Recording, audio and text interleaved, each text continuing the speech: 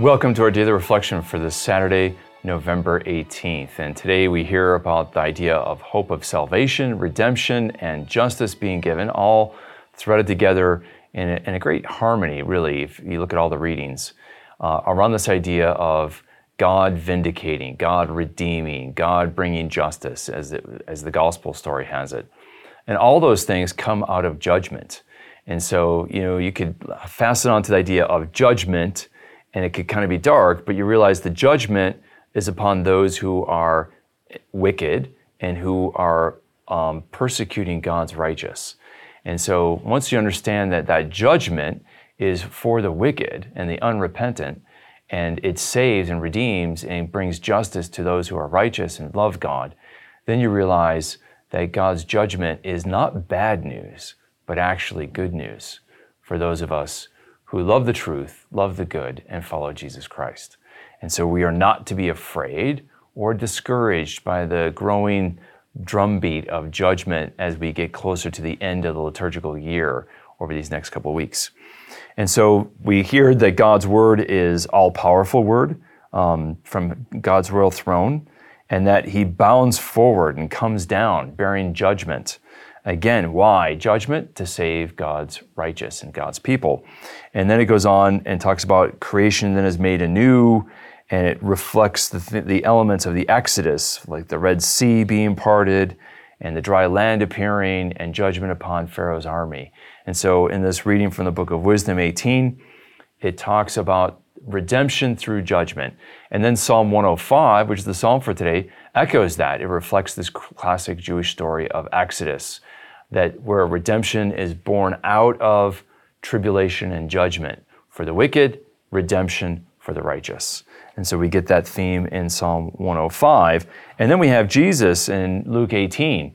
And at the very end, he makes a very poignant phrase. He says, "When the Son of Man comes at the end of history, will he find faith on earth?" And of course, we can look at the world today, and especially in the West, Jesus could rightly ask that question as churches close left and right, and as people stop becoming religious. It is exactly what Jesus foretold and prophesied when he said, when the Son of Man returns, will he find faith on earth? And of course, that depends on how this reading of the gospel begins. When it begins with an admonition of Jesus to those who hear him and are disciples to not grow weary, but to pray always. If the church grows weary in prayer and in the interior life, well, then her faith will grow cold, and it will be like a fire that burns out and is not renewed, right?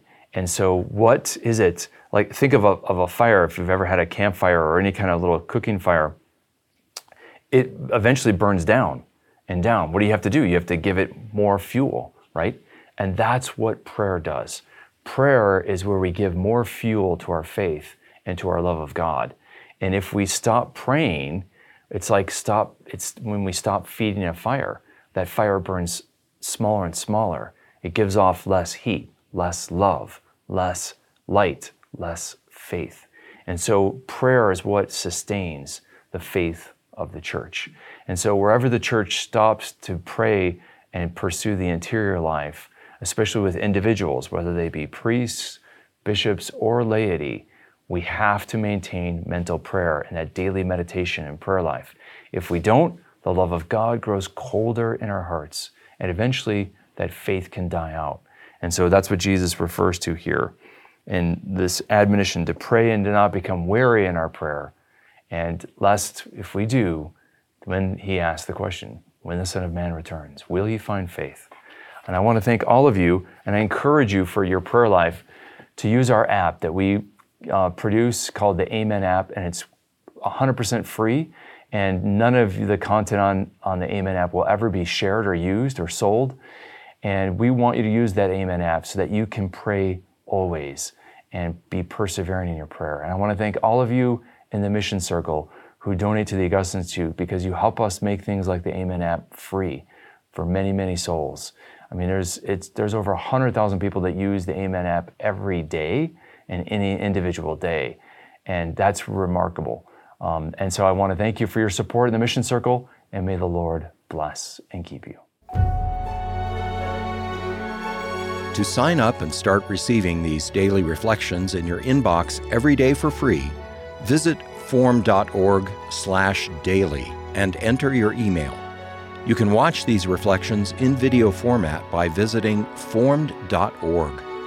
Formed is an online Catholic streaming service created by the Augustine Institute and Ignatius Press, with award-winning studies and parish programs, inspiring audio content, movies, ebooks, and family-friendly kids programming.